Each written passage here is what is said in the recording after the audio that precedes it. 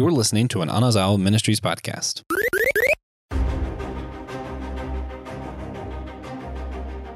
Hey everybody, welcome to Systematic Geekology. We are the Priest of the Geeks.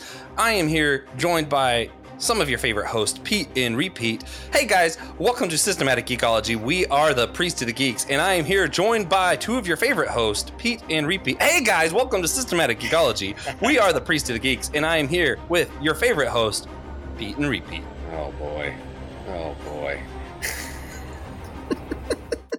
Yeah, Joshua, since you had your deja vu joke, I have a joke I need to share. So once upon a time, there was this pastor who had a group of youth that was running through confirmation. And their confirmation classes wrapped up, and they had to go before the church council, the governing board, kind of the deacons, if you will.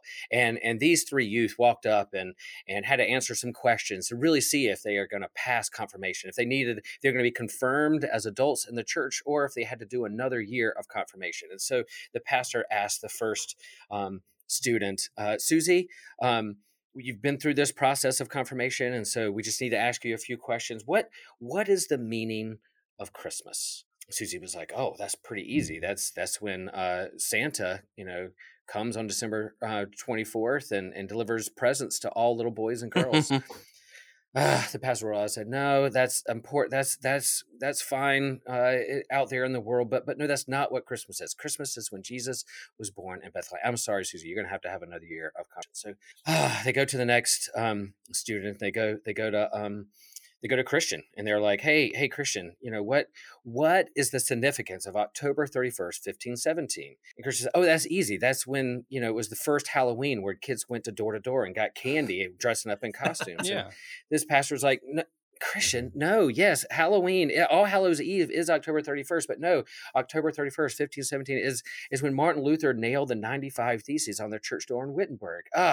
We're sorry, Christian, you're going to have another year of confirmation." So he said, finally, one more student. So they went to little Joshua and said, "Joshua, we have a question for you. It's very, very important that you get this right. Please.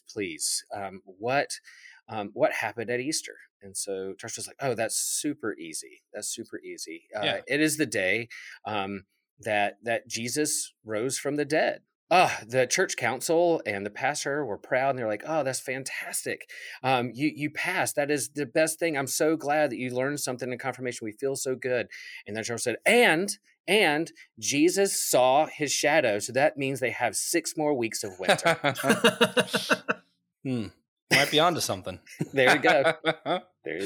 Well, guys, if you haven't guessed, it's Groundhog Day. Happy Groundhog Day. We're going to be discussing the legendary Groundhog Day film.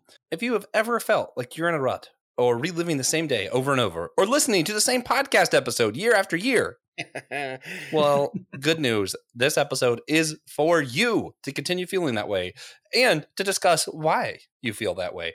I am Joshua Noel. We are the Priest of the Geeks. This is Systematic Geekology. You've already heard that. I'm joined by two of your other favorite hosts, Pete and Repeat. No, I'm just kidding. We have Will Rose and Christian Ashley. Guys, let's just go ahead and jump into this one. They know we're geeks. We don't have to prove it. We don't have to prove it. Yeah. But this does feel vaguely familiar. I'm having a little deja vu. Like I've done this episode before and talked about this movie before, but I feel like it's been a while, so maybe I'm a different person. Maybe I grew a little bit. Maybe I'm a different kind of guy than I was last time I did this episode. Yeah. It's deja vu for you, but this is the 10,000th time we've done this, and I want to get it right. Well, guys, we're going to jump right into this episode. Will has done this before. Joe Day was on that episode, as well as the previous host, Dan Stewart. And if there was ever a movie we could do year after year, the same episode of, it would have to be Groundhog Day. And release it on February 2nd every year. Every year. We celebrate this holiday vigorously with a profound tradition of doing the same episode over and over, which is why it was extremely important to me that Pastor Will got to be here, so that it is truly, at least partially truly, a repeat. Yeah. That's always good stuff. Pastor Will, did you want to discuss again any of the history of Groundhog Day? I know you have some notes on some of its history. I don't. Yeah, I think, it is Groundhog Day is pretty weird. It is connected to a kind of a loose Christian holiday or holy day called Candlemas. And it's traditionally within Catholic circles, it's a day when Jesus was presented at the temple. It's called the Presentation of Our Lord, and so it falls on February 2nd, Candlemas, and priests on that day, people would bring their candles to the priest, and the priest would bless their candles, knowing that it was going to be more winter. It's going to be a cold winter, and so to light the candle and have the fire of Christ lighting in their homes to bring them forth was part of that tradition. So for some strange reason, though, like you can, before meteorology, before like really big advancements in science, people wanted to try to predict and think through how long is this winter going to be, to plan for crops and growing and how much wood we need for fire or whatever. So they started turning to like animal forecasters. I don't know. They start these little like traditions or superstitions to kind of help wrap their head around maybe winter will be shorter this year if this hedgehog or groundhog saw its shadow or not. And so that's kind of where that comes from. And I think, according to my notes, 1887 is when the first recorded one in Pennsylvania, when they got like a hedgehog or groundhog or something to try to see if they could control the weather. I don't know if that's nice. Yeah, sure. Why not? Yeah. I listen, if your weathermen are anything like the weathermen in the Carolinas, and your weather's anything like the Carolinas, I can't imagine it being that much less accurate than the weathermen. Right. Yeah. But I also have a special connection to this day. I got married on February 2nd. So this is my anniversary that you're listening. I'm not recording on my anniversary. Bump that. I'm busy doing other things, guys. But yeah, so it's a special holiday for that. And we got married. It was 0202-2020, which backwards is 0202-2020. Repeat and repeat. Not a and it was also Super Bowl Sunday when we got married, but we didn't know that when we chose the date. We just knew that the number was the same forward and back. Gotcha. Yeah. Yeah. So, guys, what was your connection to the movie? We talked about the history. What about the film? Christian, what was the first time you've seen it? The first time I saw it was actually last year. For the first time, too, actually. Oh my! I know. Like I had been aware it was a thing this whole time, but I was just going through a list of films that I had not seen before. It's like people say this is a classic. I'm going to go watch it. I was like, oh, why did I avoid this for so long? This movie's so good. Mm-hmm. Mine was, I think I actually probably have seen it when I was younger and just didn't remember. But I knew about the new Ghostbusters. I was like, I love Bill Murray. But then I was like, I don't have high hopes in this. Then I heard this podcast by Systematic Geekology talking about Groundhog Day being a classic Bill Murray film. And I was like, you know what? What if I just watch that to get my Bill Murray fill? And that was the first time I remember watching it. I'm pretty certain I've seen it before, but that's the first time I remember all of it was last year because of Pastor Will. So thank you. That's a strong testimony for Systematic Geekology that led you down the road to accept Groundhog Day in your life, and your life has never been the same. So I'm very proud of that moment. All right, you youngsters, here comes the old guy rolling up in his wheelchair to the to the podcast. But yeah, this came out in 1993. I was in college and I saw it in the freaking theaters and saw it with a bunch of friends. We're Bill Murray fans, and we went and saw this movie in the theater. And I remember leaving the theater with my friend, my best friend Doug. We looked at each other and we were like, it's time to live some life. Like we were so inspired by this movie. Like we loved it so much that we were like, dude, seize the day. Don't let your day escape you. Go live life to the fullest. It was a transformative experience for us watching it in the theaters. We were already Bill Murray fans from other movies and seeing Ghostbusters and all that stuff. What About Bob? All that jazz. Like, man, yeah. So Groundhog Day, saw it in the theater, and I've watched it many, many, many, many, many, many times. And I remember even showing it to my own kids, and they loved it. So yeah, Groundhog Day is up there in my favorite movies of all time. So. Being the huge geek that I am, I naturally re-listened to last year's episode earlier today. Oh. And last year, your two hosts both watched it. Your two hosts that weren't Will both watched it when they were 4 years old. Wow. So Christian and I are behind the game. You made a joke about your age and then told that same story, but with a different ending. You said with the Carpe Diem, you guys wanted to go and seize the day. And instead of going to a party or something, the way you seized the day was to go out and get donuts. Yeah. At like 2 a.m. Yeah, I do remember Doug saying like, let's do it. But part of that story also is like it transformed. We're going to live our lives and we're inspired by it. But I there was something where Doug was like, come on, let's maybe we should skip school tomorrow and like drive to blah blah blah. And I was like, nah, dude, we'll get in trouble. Or nah, I'm tired. I gotta work. Like I definitely was. It seized hold of me for like 10 minutes. Then reality sunk in. Like I got to be a responsible person. But that was a tradition. We go to movies and then late night donuts is a big part of that. So funny. Yeah, I mean, it's funny because it reminds me like the older I get, like all the times like I'm gonna pull an all nighter. My all nighters these days usually I give up around 11. Yeah. Like that's just I can't do any later than this. This is ridiculous. Oh man, it's bad. It's funny because I'm pretty sure Christian and I have done an all nighter at college before watching Doctor Who or something. Several times. Yeah. Anyway, so part of the actually let's do this first. If you had to rate this film based off the last time you remember seeing it, 0 to 10, Christian, what are you rating Groundhog Day? It's going to be somewhere between a 9, 9.5 for me. Yeah, I love this film. It's beautiful. It's well directed. Script is very solid. Love it. Some fantastic jokes. I love when he kidnapped the groundhog and tried to run away. I was like, that's hilarious. For me, I'm gonna give it a 7.5 or an 8. I liked it a lot, but it's not up there for me. It's not up there with like Avengers or Indiana Jones or anything like that. So I'd still put it like 7.5 or an 8. So that those movies can still clearly stand taller. Yeah. Yeah, and I think for me that's kind of apples and oranges. Like those are action superhero movies. Like this is like a romantic comedy in its own kind of genre. So yeah, for almost me a philosophy film too. Yeah, it's 9.5. Like it has it all. It has a comedy, it has a meaningful, it has like a moment where you have like a death and you feel moved by it. Like there's all kinds of things that are going on in this movie. For me, it's way up there. And I didn't want to give it a number rating. I just want to call it like in Will's top 10 or like classic one of the best movies Will experiences and watches just because. And it has its flaws. It's like all Bill Murray movies. You either like him or you don't. You like his sense of humor or not. For some people, it's just not people.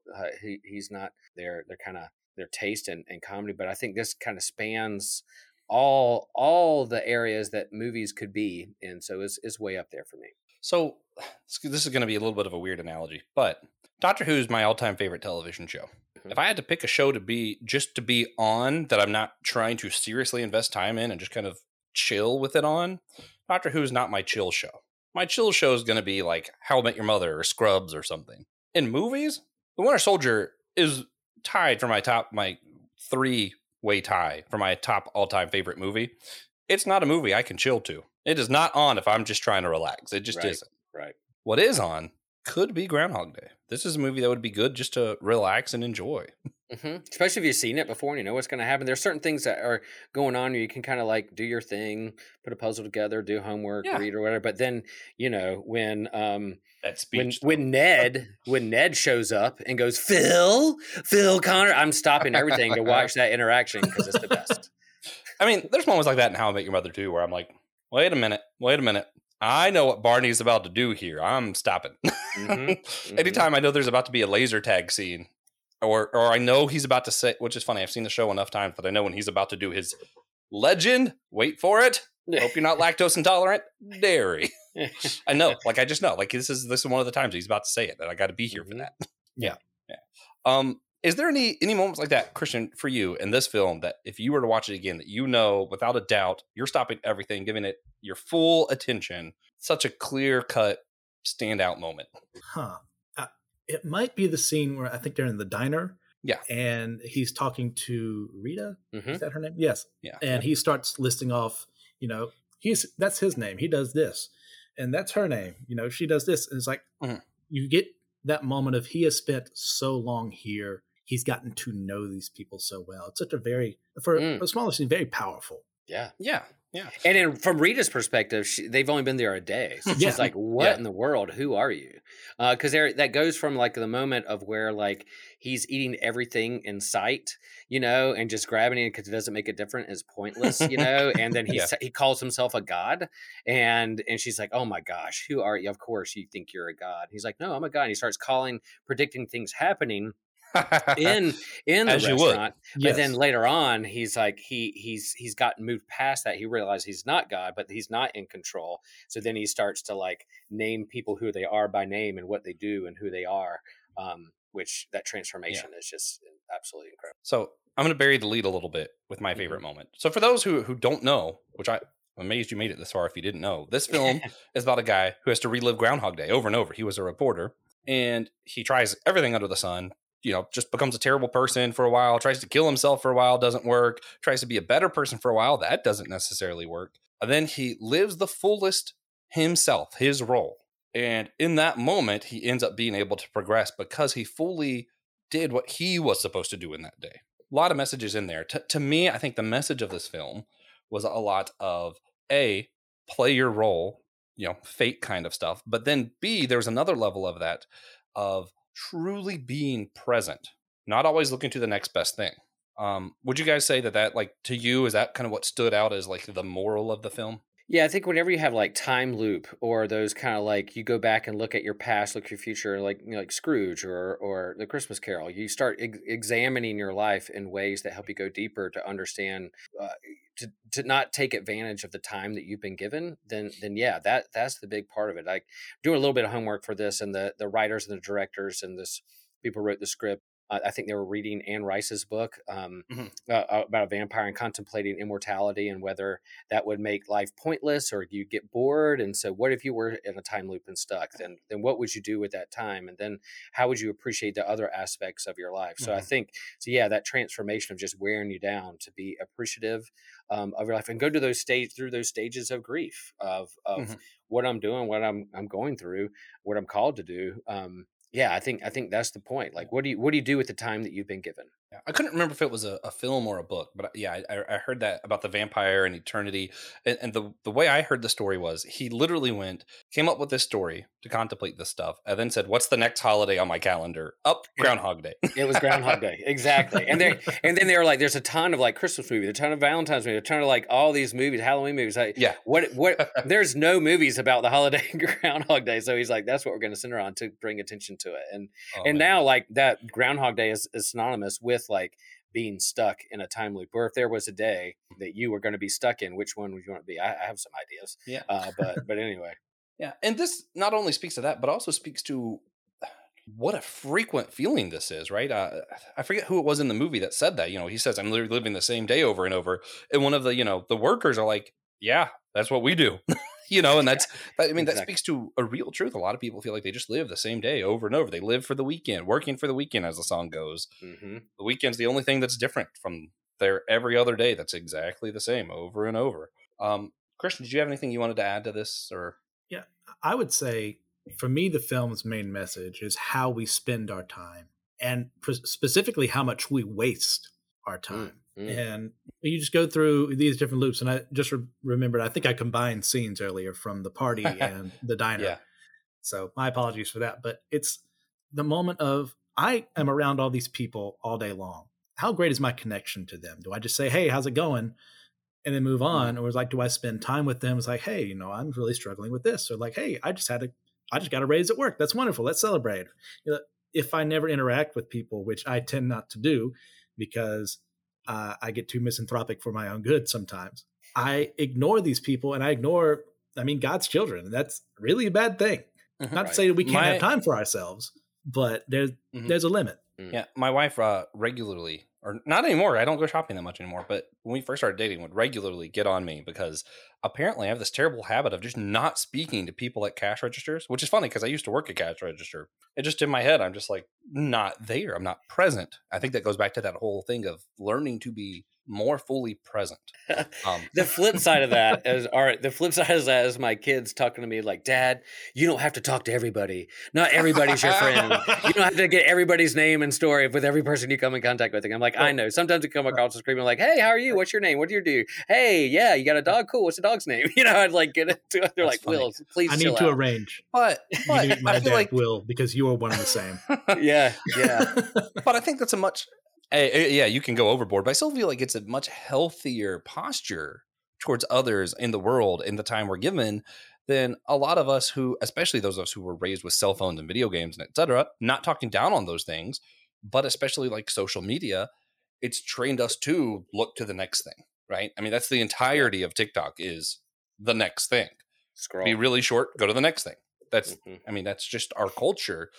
And I think it's important for Christians to be countercultural. You hear that a lot. Well, here's one that you don't hear talked about a lot. One way I think Christians have to be countercultural is to be more present. That's something when you look at the life of Christ that he did that nobody else did. He cared about the woman who touched his robe. He cared about the sick, the orphans, the fisherman, the lawyer, all of them, because he was present. He wasn't just thinking about the next thing. He wasn't just thinking, I'm God and I'm here to save humanity. Which would have been very, that would have made sense to any of us. I don't think anyone would read the story of Jesus of God literally came down, did the job, and went home and been like, well, man, he messed up. None of us would have thought that. And yet it was still important for him to show what it looks like to be present in the life you're given. Nice. Man, this is a lot more Christian than some of our episodes. But guess what? It's fine. So we've talked about Groundhog Day before. So I didn't want to do the whole episode just about Groundhog Day. One thing this movie has done well, and we've mentioned it, is it inspired other shows and movies to kind of mimic the same trope. And yet there's plenty of time loops in my mind that don't necessarily mimic this. A lot of your Doctor Who episodes that have time loops aren't doing this again. They're just doing a time loop, and there's usually some other way to get out. But there are some movies and shows that have almost the same exact messaging and everything to it. One of the ones I brought to mind, I have a few things, but I want to take turns on this. But one thing that I am brought to mind, Mickey Mouse. Mickey's Once Upon a Christmas. It's like 3 short films wrapped into one. And one is Donald Stuck on Christmas. And it's where Huey, Dewey, and Louie wake up and before they go to bed Christmas Eve, they see a star and they wish that it could be Christmas every day. And guess what? They relive Christmas every day. And at the first time they're like, oh, toys, this is so awesome. And then they get tired of it. And they're like, you know what? We could do whatever. So they wreck the table and they're the worst kids on the ever. And they break Donald Duck's heart. And then they realize how much Donald Duck meant to them. And then the next day, they already knew where their toys were and stuff. So they woke up early, destroyed their own toys, and used it to make something for him. Let their their aunt that gives them the nasty wet kisses kiss them, and they like came prepared, and they like loved on everybody, and they had the best day ever. And then they were able to move on. I mean, it's a very simplified version of the story, but I like it attached to Christmas. I think it helps us better understand the secondary messages of Christmas. Yes, there's the baby Jesus message, but there are these messages of family and stuff around the holiday too that are also important. That's good. Yeah. Will, do you have any other shows or movies that are like mimic some of this that you're brought to mind? I really don't. I couldn't think of anyone who you're thinking of. I think the one thing in terms of, and this is totally going the opposite direction of Mickey Mouse, but is like Rick and Morty. Like there's definitely like this kind of multiverse time loop stuff that goes on. Is very nihilistic, amoral, questions purpose at all in the universe, which I think is definitely an approach and a belief that people have. And I think us as people of faith need to bump up against that and kind of wrestle with that and kind of think through that for ourselves. I find Rick and Morty very funny. Very clever. It pushes me to think deeper on some things and to have like a counter argument, counter answer to things that they lift up. But that whole like the time loop or the multiverse, or does it matter or not? Is there a purpose or not? If there's like 1,000 different versions of Will out there, do I still matter? Like that those kind of questions push me on that. So that's kind of another angle of Groundhog Day or Donald Duck. Yeah. And I mean, Dimensions definitely do the same thing too, right? I mean, you see so many other versions of yourself fail at the same thing, and you're like, man, is this something that's just wrong with me? Right. Yeah, you definitely see that trope in movies and shows a lot. Christian, can you think of any other Groundhog Day-esque things? Well, in your examples, you stole one of mine. It's a supernatural one, so I'll let you talk We'll do about that one. You do that one. No, that's okay. I'll let you do that one because I have too many. I have two more. I'll use that one and another one then. So we'll start with Perfect. Supernatural then, which is what I always intended to say at this moment. Which there's this episode where, oh my gosh, is it Dean that dies? Yeah, okay, it's Dean. Yeah, and Sam is forced to relive that day over and over again, always waking up to the heat of the moment song every day. It just catches in your ear, and like he tries every way he can think of to keep Dean alive, but no matter what he does, leaving the town, trying to kill the thing that is going to cause Dean to die, or what occurs. It's been a while since I watched the episode, but no matter what he does, he fails. And the whole point was to learn, if I'm remembering correctly, their bond. There's things you got to give up. And it's the trickster, I believe. We later learn was it Gabriel. I wasn't gonna spoil that for him, but yeah. It was the trickster, and really, it's been out for over 10 years. If they don't know what it is, it's their fault. I love Supernatural. So it's season 3, episode 11. Mystery Spot was the name of the episode, and the I love the trickster, and yes, a lot of it had to do with he doesn't want to get wrapped up in the big scene. Well, you find out later when you find out he's Gabriel, the archangel. That's why he's so concerned that he might get wrapped up in the big scheme of things, because he's a big player. So he doesn't want the big stuff to break out so that he can be left alone. Yes. So you're telling me that Trickster is the same as Gabriel? Yeah, he kind of cosplayed as Loki and different stuff for a while. Okay. I'm only on season 2, so you. Oh, no, I'm just kidding. I'm just kidding. I'm not watching it at all. That's hilarious. I'm not watching it at all. So you should. Yeah, it's so good. Oh, there's so much other stuff. But yeah, I hear you. So I understand the fandom behind it 100%. Yeah. But yeah. So part of his thing was you guys have to play into fate, play your roles, and then part of his thing was you guys have a really unhealthy relationship. Yes. The codependency was real. Yeah. Wow. I always thought it was funny how much, even though he separated himself from the big scheme of heaven versus hell, that he was like, you two need to play into fate in your roles. And it was funny because once you really see the whole thing, you realize he wants them to play their roles so that he doesn't have to play his role. Yes. Yeah. Yeah. So you said he had another one too? Yeah. The other one I was thinking of is from an anime called Puella Magi Madoka Magica. Don't worry about saying the whole thing. Say Madoka Magica. And you learn through the process of this is that one of the main characters, she is living through a time loop.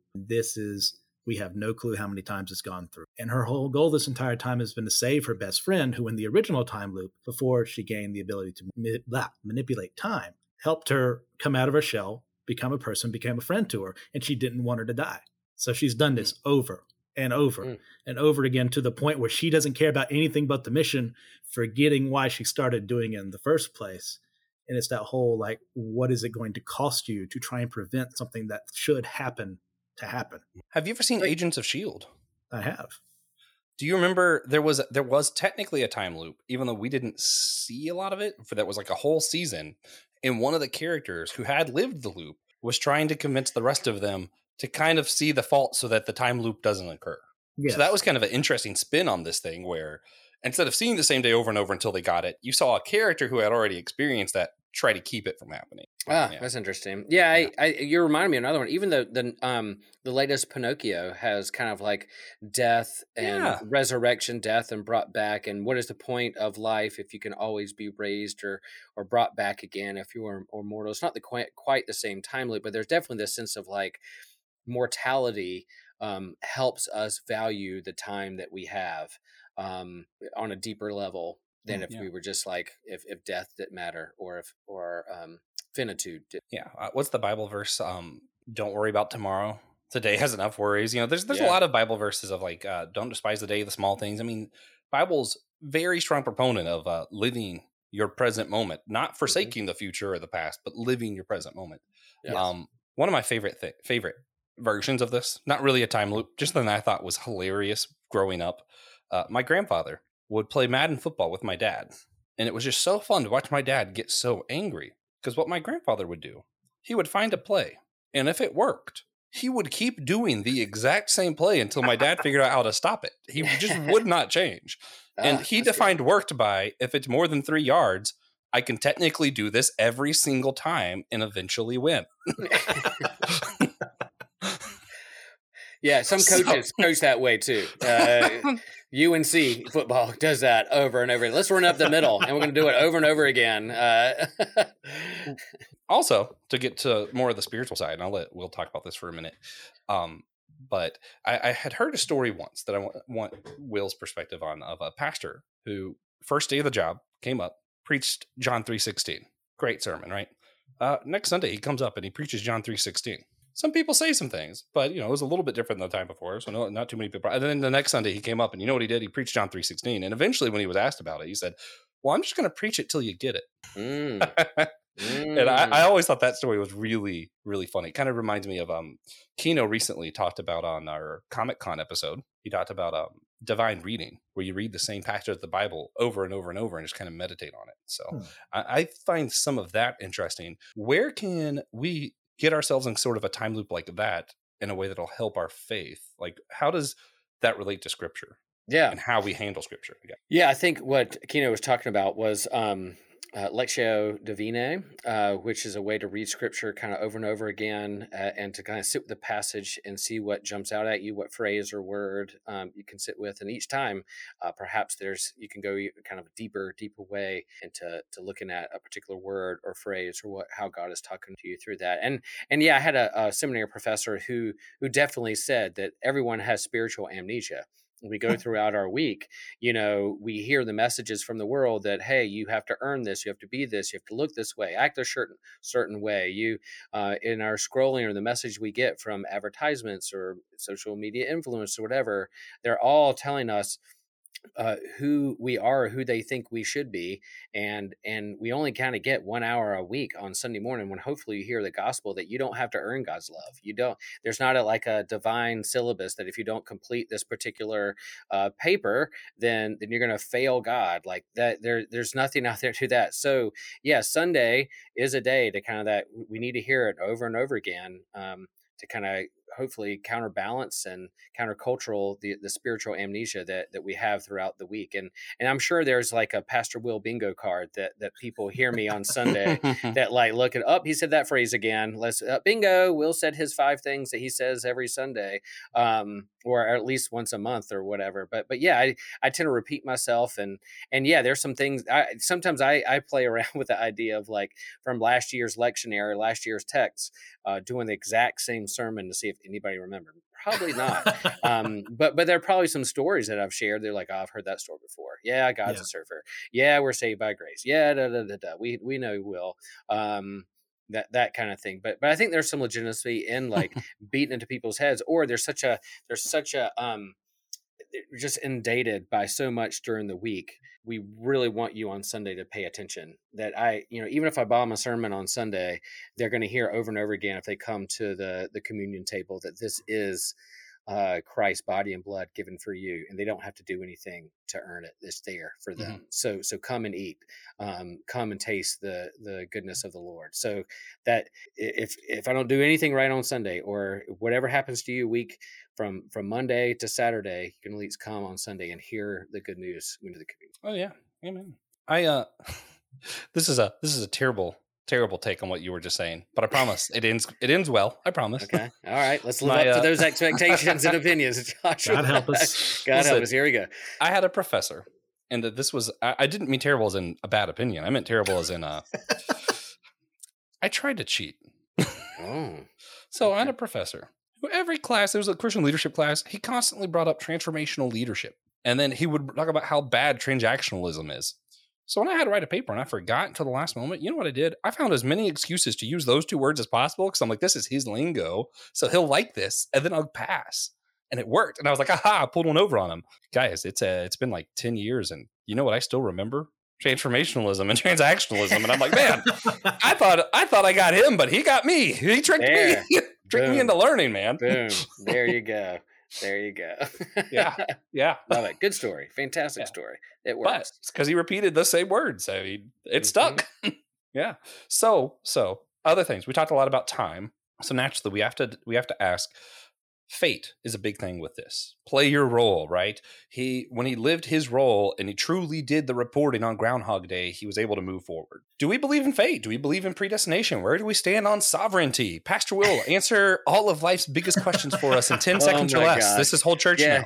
Yeah. We're 35 minutes into this podcast, and he's like, "Hey, just answer, solve predestination, fate, and and the mystery of sovereignty." Yeah. There's not there's no short answer. I would say, you just had a couple guests on your whole church podcast of open relational process theologians who would kind of push on predestination and sovereignty. Oh, yeah. I'm of the mindset that there's that tension within Scripture. There is this kind of sense of sovereignty that God can foresee or knows or is with us, but then also there's this kind of open-ended choice, free will. We're not puppets. We can make our decisions. And I believe deeply that God is relational and interacts with that relation. And perhaps that kind of dynamism between the two, that we affect one another within our relationship with one another. So I definitely hold to that too. And I would say that even like there's definitely something supernatural happening in Groundhog Day, but there's never any mention of God or spirituality or angels or some kind of fate written in the stars that if he doesn't do a certain task, then he can't move on.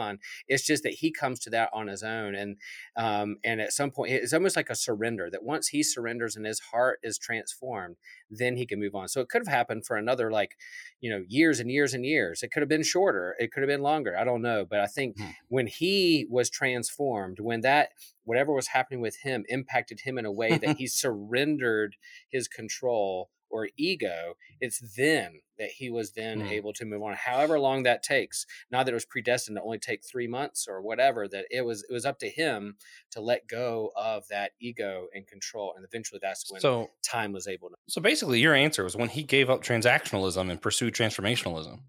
Yeah, I think I definitely read a paper or heard about a paper about that. That's funny. My answer is a little weird and will not agree with some of the previous guest on Whole Church, which I often have people I don't agree with. It's kind of the point of the show. But I personally believe that humans are incapable of understanding God's relation to time. Not that he's outside of it or constrained to it the same way that we are. I just simply don't think we get it.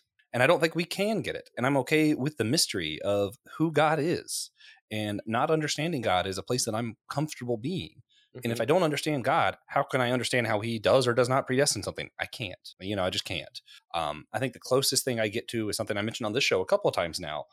That story that's told in the Ainulindale of Middle Earth, where Eru is doing the melody. And every time, Melkor or Satan tries to disturb it, he just smiled and turned it into part of the melody. Now, the question is, did he plan for him to do that? Or did he just use it and turn it into part of his melody? Who knows? I would say yes. Yeah, sure. That's where I'm at. Christian, what is your take on life's biggest questions? Well, as far as that is concerned, we're going to solve that today. Of course, yeah. Because, of course, I know the answers. First-year seminary student, I know everything.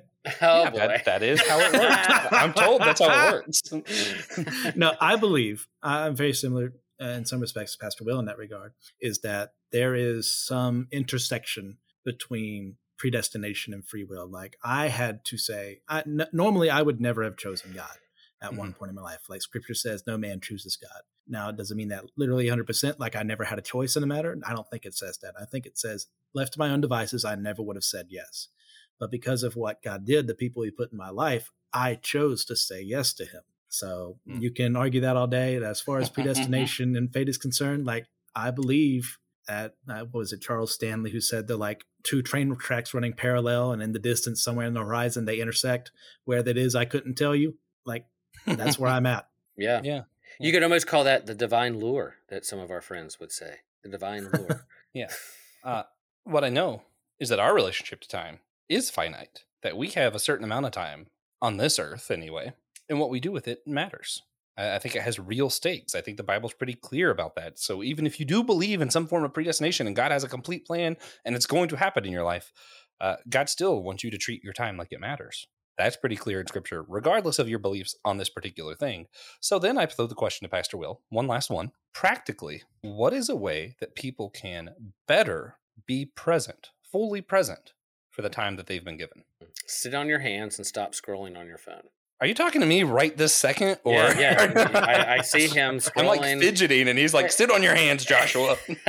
No, I mean, yeah. What's the practical way? I mean, it's one thing that it's kind of like if somebody's not happy, and you're like, "Be happy." And it's like, "Oh, well, be present." And you're like, it takes practice, and I think faith takes practice. So how do you have a prayer life? Well, you practice. You start somewhere, and you cultivate that experience and habit. And I think how you posture yourself with other human beings and how you see them as created in the image of God and deserve some of your time to get to know and be with and grow in a relationship, that takes time. So I definitely think it takes practice and you have to work in that habit. I mean, that's why the church has cultivated times like Advent and Lent and things like that, so that you can have these kind of spiritual disciplines that will kind of embed into your soul and hopefully create these good habits. And so, start somewhere and be present and try to see your neighbor, those you get along with and those you don't get along with, as somebody created in the image of God.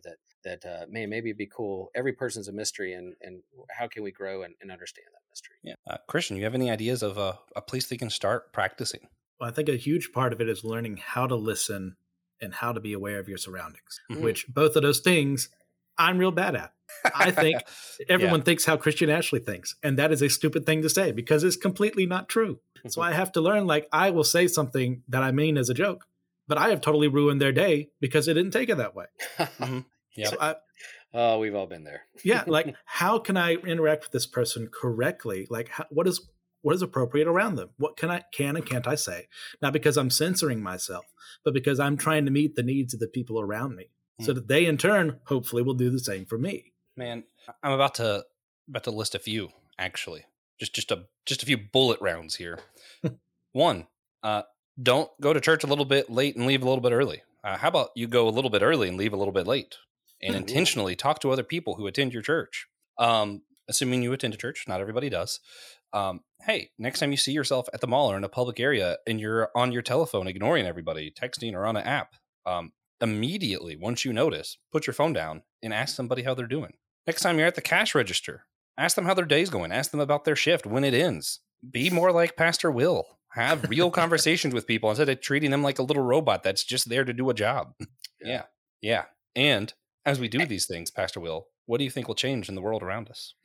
I definitely think it'll make a difference. I think it's so, well, if you ask someone at the cash register just straight out without any warm up when their shift ends, I think they could come across a little wrong. So don't do that. I would say don't ask, hey, when's your shift end?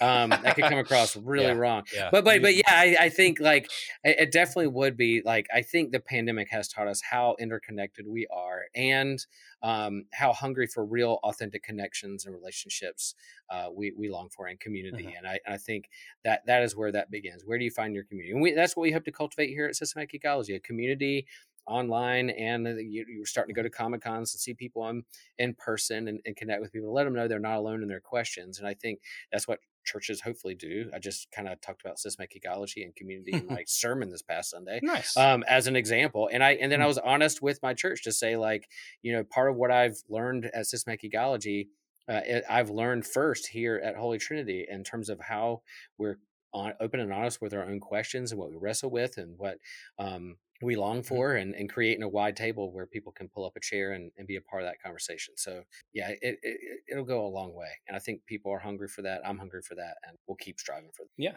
The Jesus, I think, is the one who said to not hide your candle under a bushel. And I'll challenge you, when you go to the gas station, buy a drink, don't talk to the register and leave, you have a light that you just went in there and made sure that no one had the opportunity to see because you didn't bother to spend time talking to anyone. Don't hide your Candlemas under a bushel. Yeah. Is that what you're saying? Candlemas, yes. Happy Candlemas. Happy Hedgehog Day. Groundhog Day. Whatever. Go play Sonic the Hedgehog if you want. We're posting this on the wrong channel, apparently. I feel like I should be talking about my pet peeves in a couple of seconds. That's a whole church podcast deep cut right there. He's geeking out on my other podcast, apparently. All right. Well, let's wrap this up, guys. I want to do just a quick recommendation. Watch Supernatural season 3, episode 11, Mystery Spot. It's fantastic. Without context, just watch it. Yeah. Just, you don't need to know anything else that's going on. Just watch Dean Winchester die over and over, and know that I firmly believe that one day that man will be Batman. All right. Well, You got a recommendation for everybody? Yeah. Fellow co-host on our podcast, Suspect Geekology, Sari is doing a crowdsourcing for one of her a movie project called The Winemaker, and she has a new podcast. She has a podcast called Secret Art Project, where she's talking about kind of creativity and mental health and spiritual health, kind of the intersection of all those things, and leading up to what she hopes to accomplish in her own kind of directing a legit movie. And so go check out Secret Art Project, support The Winemaker. And I want to see, it's about an alien who's also, she's a winemaker, and then she's discovered and has to make some hard choices. That's the pitch. That's the long line. I want to see this movie come to light, and then we'll do a big watch party with this Geekology. It sounds just like quirky enough that I'm like, I have to see it. So I need you guys to support it because I'm poor and I need to see this. Yeah. And I trust Sari's artistic creativity. So for sure. So listen to that podcast, go find thewinemaker.com and support her work. That's my recommendation. All right, Christian, I dare you to follow that up. Well, it's going to be a poor substitute, but I have, ever since the new update came out, been replaying The Witcher 3 Wild Hunt, and I have been really enjoying it again, falling back in love with the characters and some of the themes they're building up in there. So there's a lot to discover, obviously written by someone who has no positive view on God, but you know what? That's okay. We can learn from that too. And that's one of the things I take from that. It's like, there are people in the world that feel this way because XYZ in their relationship or lack of relationship to God. Which is my approach to Rick and Morty. You're a better man than me. Well, yeah. Since we had an extra long intro, I'm going to do an extra long outro by adding a second recommendation from me. I just remembered that the new DuckTales comic came out Wednesday. If you grew up DuckTales, I meant Darkwing Duck. The new Darkwing Duck comic came out Wednesday. If you grew up watching that cartoon, the same that I did, you will not be disappointed. I read it in the voices. Like, it was so well done, so much like the old cartoon. It's not for grown-ups, but if you just are like me and you want some nostalgia feels, I swear they included the song in a way that I read it, and I heard the song in my head while I was reading it. And I'm like, oh man, why do I hear this picture? You can't hear pictures, according to this meme over here. Anyway, you guys know what I'm talking about. Hey guys, thank you so much for your time, for listening, for Will staying a couple extra minutes after 5 when he said he didn't have the time. I'm sorry. And be sure, check out all of us on systematicgeekology.org. Get the host tab. You can see all of our names there, all the other episodes we're a part of. And of course, remember, if you can, I hope you do, remember that we're all a chosen people, a geekdom of priest.